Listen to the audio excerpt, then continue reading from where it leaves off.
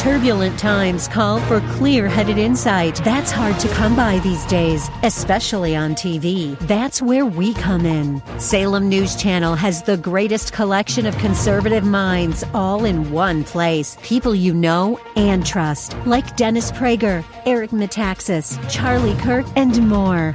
Unfiltered, unapologetic truth. Find what you're searching for at snc.tv and on Local Now, Channel 525. Thanks for listening to the Town Hall Review with Hugh Hewitt podcast, bringing to you the best voices on the stories and issues that matter. Helping make it all possible is the generous partnership with the Pepperdine Graduate School of Public Policy. Here's another piece I'll trust you enjoy.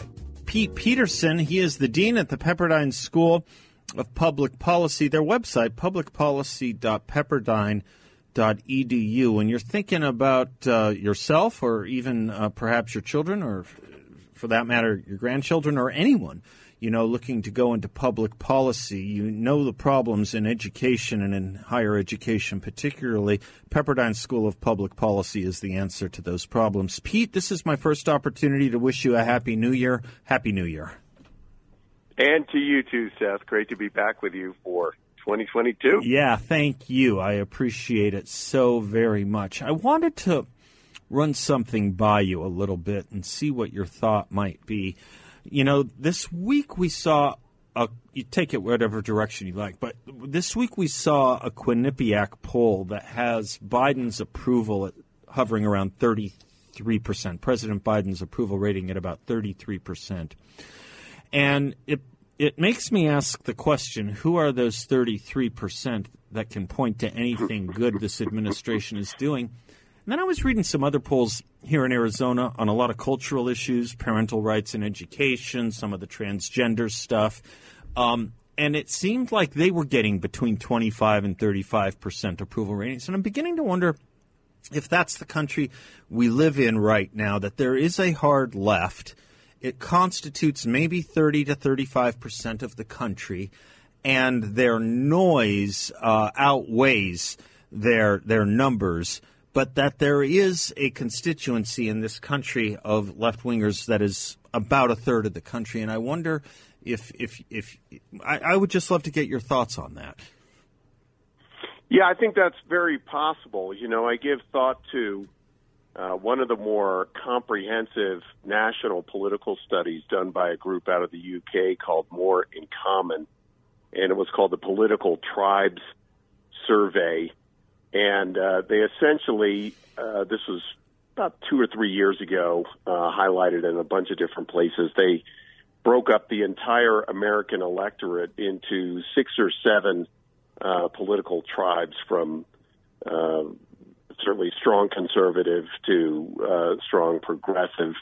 And you're definitely looking at least 15 to 20% who would fit into the hard the stronger progressive side. And then, of course, you can bring people across who I think don't want to be seen as regretting their vote for President Biden and are not yet willing to give up on him, that are going to constitute that 33 or 35%. The rest of that slice of the pie. Yeah, I can see that. Yeah, the difficulty people have in climbing down from their positions when they realize they might have been wrong or that they were wrong. And it ties a little bit to an AEI study you had tweeted, or at least retweeted, right? The very liberal in America are different. They have become more and more left-wing over time. I was kind of reading through that, and it was kind of an amazing thing for me to see what I did see there. 48% of very liberal Americans report posting online about their politics, compared to just 23% of moderates and 30% of conservatives. They kind of dominate the spaces we kind of listen to the most, don't they? They do, and that particular study was bracing in the sense that for many of us as politically engaged conservatives who do utilize social media, it can be a place where sometimes we do wonder how representative it is. And certainly the results of this study by the American Enterprise Institute demonstrates that it's not at all. Yeah. the Twitterverse is not at all representative, and not only that for those on the political left, that can be a place of consuming time and energy. You know, there was another study, and we've talked about this issue of loneliness before. Yep. And just to tie these two threads together, AEI actually did and Sam Abrams there, who I know has done a lot of great survey work, did a piece on loneliness, which showed that those who are the most politically engaged happen to be more lonely than those who aren't engaged in any other civic activity. Do that again for me. That sounds super important. I don't think I'd heard that. Do that again for me in the audience. Do that again. Yeah, so the study was on those who are involved in either civic or political participation. Sure. From those who are involved in their churches, local business organizations, or politically. And one of the bracing parts of that were that those who were involved in those civic enterprises, church, business, so forth, are far less lonely than the general population. But those who describe themselves as only being involved politically are actually more lonely than the population, right? And to drill down a step deeper, what they found is those that tend to comprise that, what you might call hyper-politically engaged group, generally tend to be those of college education or higher, and definitely more those on the political left. And they definitely tend to engage more via social media than actually in person. So very much in accordance with this other study that we're talking about here. So the tough thing with this is, and we've also discussed this before, I wonder if your thoughts have changed or expanded. It's been a while since we did, which we did it in the context of the university, but we might as well do it in the context of social media. Conservatives are now going about building, in some cases, their own new platforms, and it's a very difficult thing to do, and there will be fits and starts as there are with any new enterprise. But do you think that is going to be better than not engaging on the traditional ones that we already know, in the sense that I'm not so sure it was better that conservatives, obviously you and your school are the exception. Hillsdale might be an exception. Yes. Right. They have gone to the think tanks rather than the universities, and so we leave those things to sink under their leftism. You understand the point I'm trying to ask here. You know.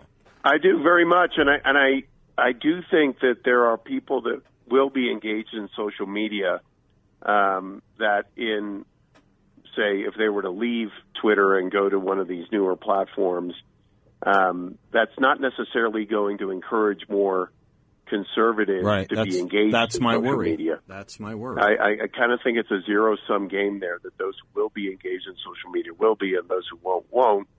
And it will just further exacerbate the ideological leaning of these platforms. I think what's so difficult, and maybe in some ways the remedy, is to constantly remember, as people on the right, that the Twitterverse is not reality, to borrow a phrase, while still understanding that it is a place of communicating and understanding and receiving news and learning about new things.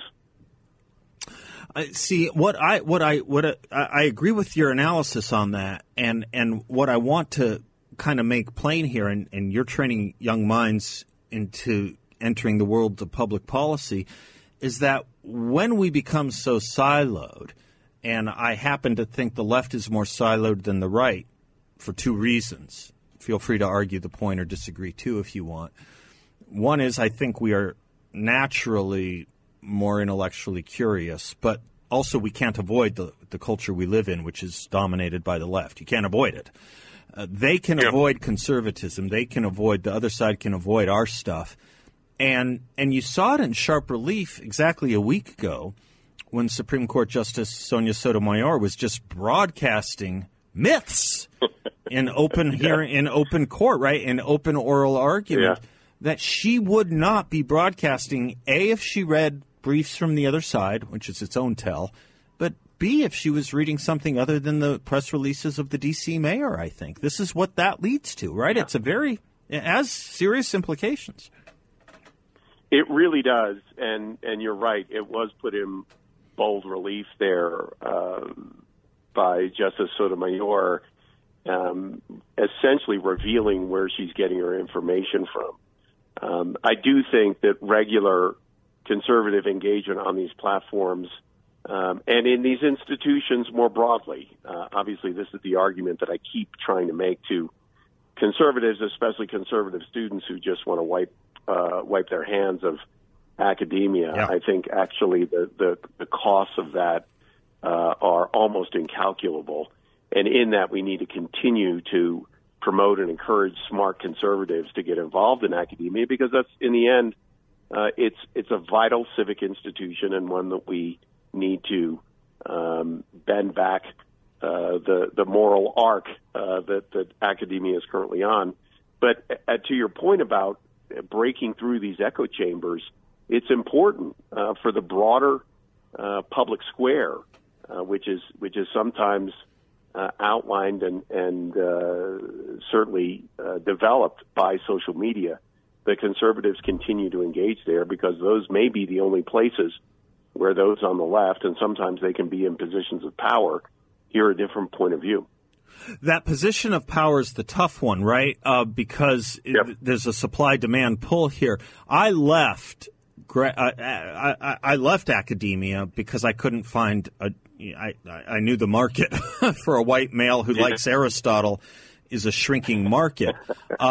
Pete Peterson, the dean at the Pepperdine School of Public Policy, is our guest. I wanted to ask him one more question on academia. Then I wanted to ask him about an interesting essay that's circulating from the Atlantic magazine, not David Brooks's, one that you're probably going to see getting less publicity, and you'll see why in a moment, but it deserves more. Pete, first on that question, what do you advise students who want to go into academia, knowing that those doors aren't exactly always open to them if they think the way you or I do, or if they want to study dead white males? There are ways, there are schools, and I would just love to know what the advice is that you give. Well, I think there are two questions here. One is, for the conservative student that feels a calling towards academia, I think with a PhD, are there opportunities even to learn these things in order to earn your PhD? Yeah, that's a good point, too. Yeah, right. Positions afterwards. Yeah. Now, on both those counts, I'm actually optimistic. We are seeing more of these doctoral and certainly postdoc programs for PhD candidates in classically liberal disciplines and academic specializations that I'm optimistic that they'll be able to gain those PhDs in fields that they're supportive of. And then the next step, I really am, over the course of the next 5 or 10 years, optimistic about the opportunities to teach and engage as an academic on these issues. Again, if I'm speaking to a master's student, or certainly an undergrad, you're still 5 to 7 years away from getting your PhD and getting out into the job market. That's right. And so in that, I do think we're going to see those opportunities increasingly available. And some new schools maybe, perhaps, right? Right? We were talking about the Austin experiment, for example. And not just that, but one of the ways, I hate to reveal something for maybe some prying eyes, but what we're starting to see, even in very progressive colleges and universities, you're starting to see the growth of these honors colleges. Yeah, right. And we so have them at ASU, right. You do. Yeah.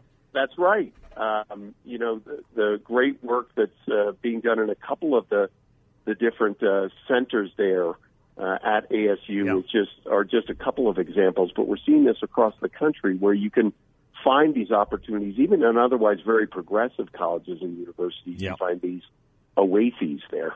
Like the Madison program at Princeton, for example. Exactly right. Is the kind of thing you're thinking of, as well.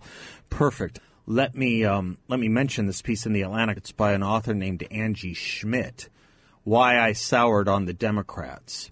COVID school policies set me adrift from my tribe. This is a Cleveland mother. And she establishes her Democratic Party bona fides. She would describe herself that way. She would embrace it. She does. Yep. So I'm not being pejorative here.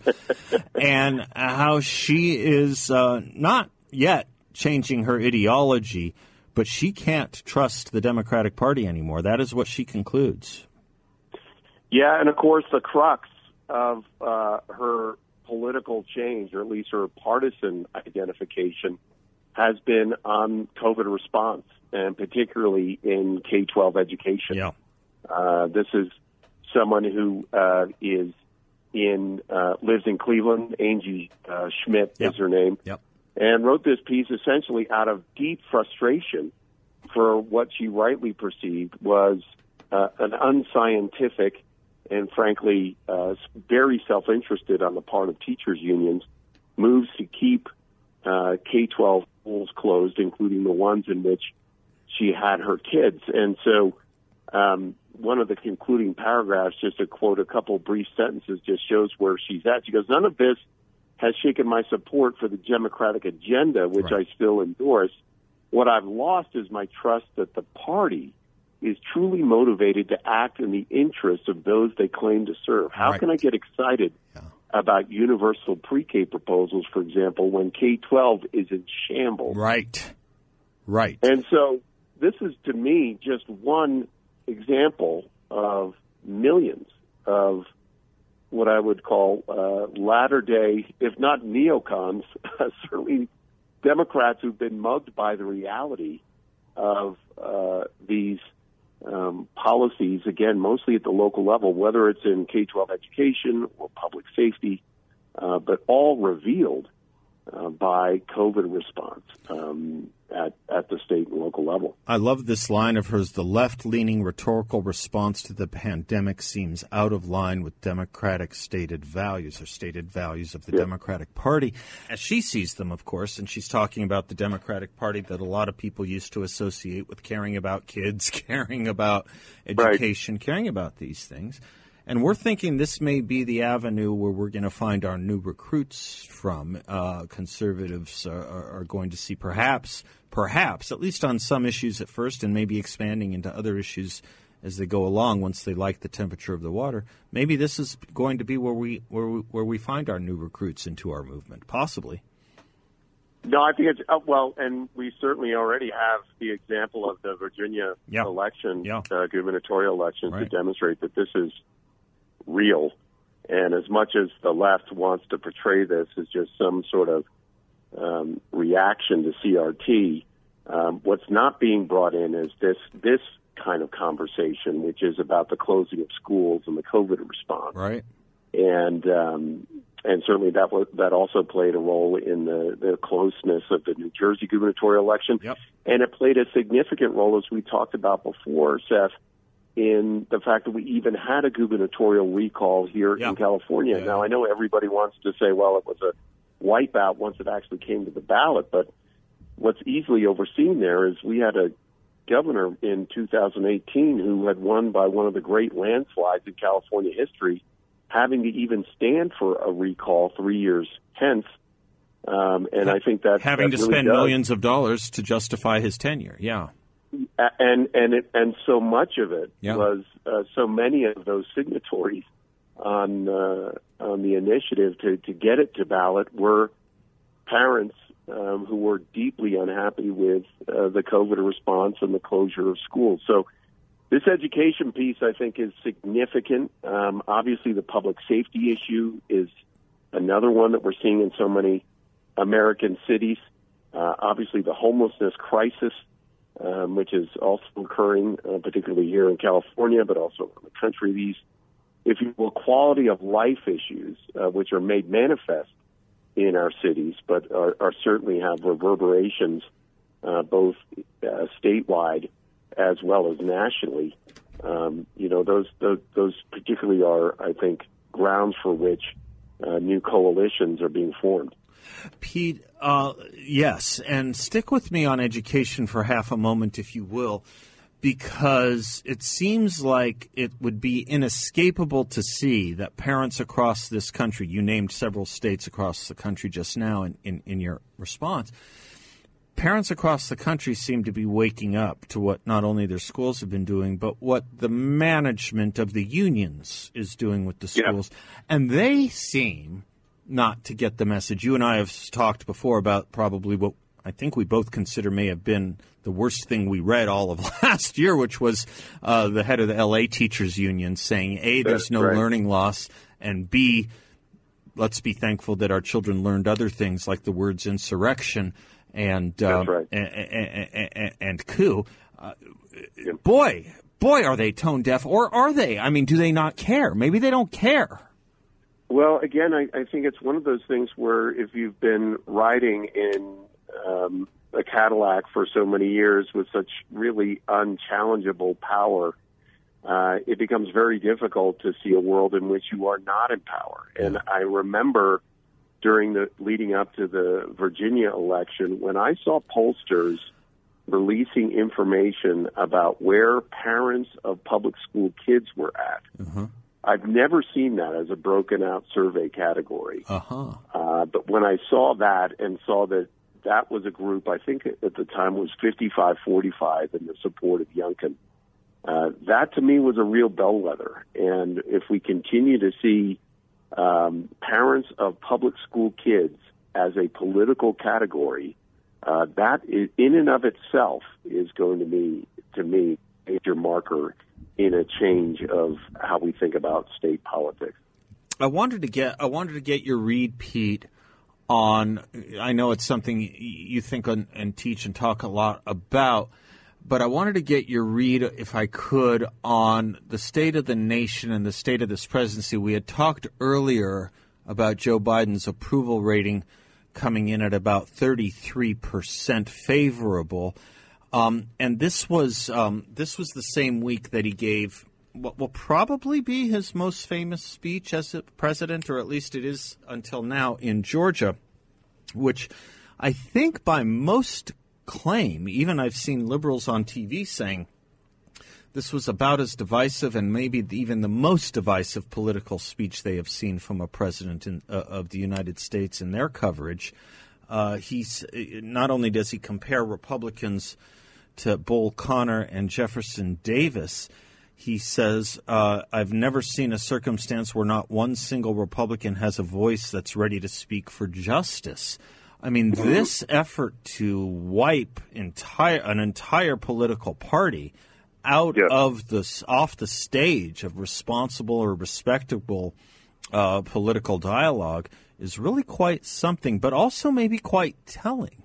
Maybe they're tone deaf, or maybe they don't care either. I don't know. I don't know if their ideology has become so hardened and they've given up on the idea of uniting. I don't know if they really believe this stuff, or I don't know if they're just grasping at straws because nothing else has worked.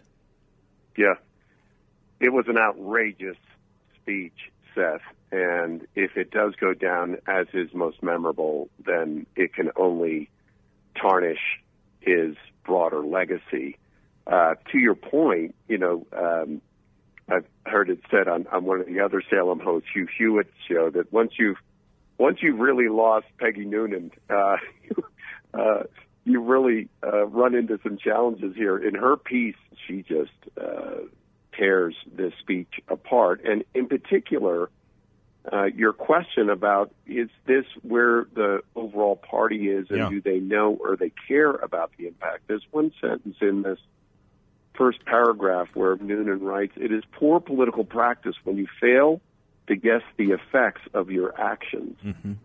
And that very much, whether it was intentional or not, and I guess what also makes it so outrageous, and I think it's worth everybody's watching Senate Minority Leader McConnell's response, which may have been the best thing he's ever done, by the way. That may have been his best thing. I totally agree with that.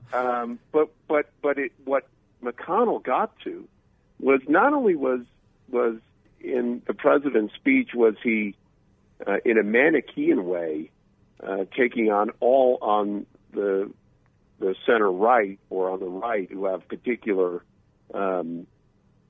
policy support for even maintaining the status quo in election administration.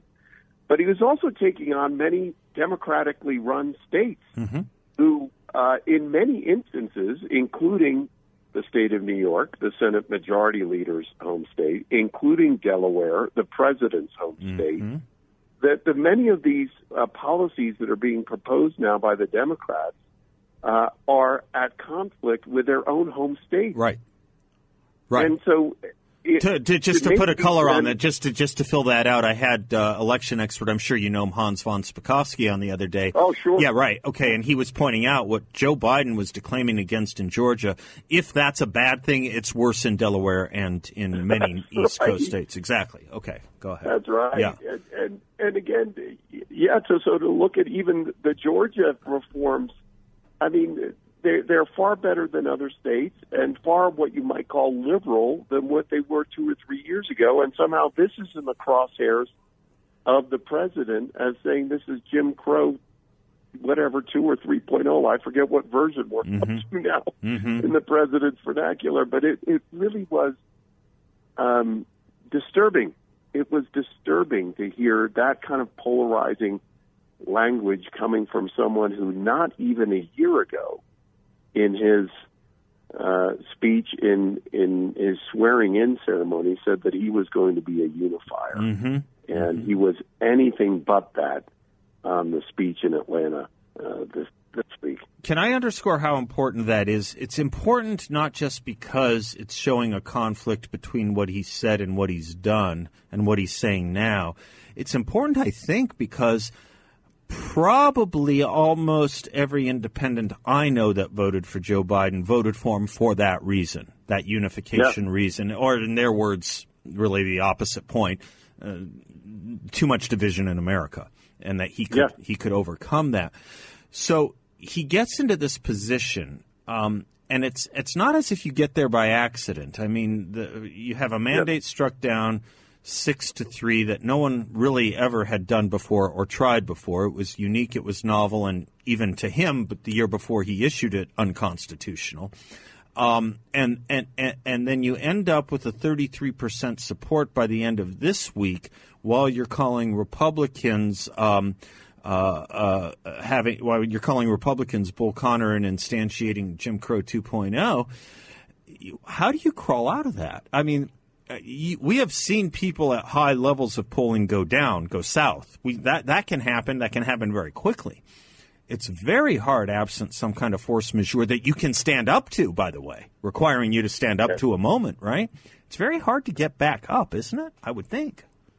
Well, it is, especially when you use that language. Yeah. You know, the American public will understand errors made in, say, that are consistent with somebody's personality, right? What they will not understand is when errors are made that are contrary to one's perceptions of that person. Yeah, yeah. And so in this particular sense, the people voted for President Biden to be the unifier, to be the person that made the trains run on time. And here we have Afghanistan, COVID issues, and a very angry and polarizing figure. And you're right; these aren't things to apologize for. I don't know how you come back from those kinds of errors. Peggy had in her piece a point that I think it's worth taking home with, which is, you know, her concern wasn't Joe Biden; it was the party. It is the party. People should remember that. When we said it was the party, people said, nah, the party's still moderate. Okay, well, show me where. Pete Peterson, bless you, sir. Again, a happy new year, and we'll catch up again in a fortnight. Sounds great, Seth. Looking forward to it. Enjoy. Thanks for your time and your brain. Thanks for listening to the Town Hall Review. Our program is coming today in partnership with the Pepperdine Graduate School of Public Policy. It's America's most unique graduate leadership programs offered on Pepperdine's breathtaking campus in Malibu, California. Learn more at publicpolicy.pepperdine.edu. If you're enjoying the podcast, please tell a friend to go to Town Hall Review and sign up as well today.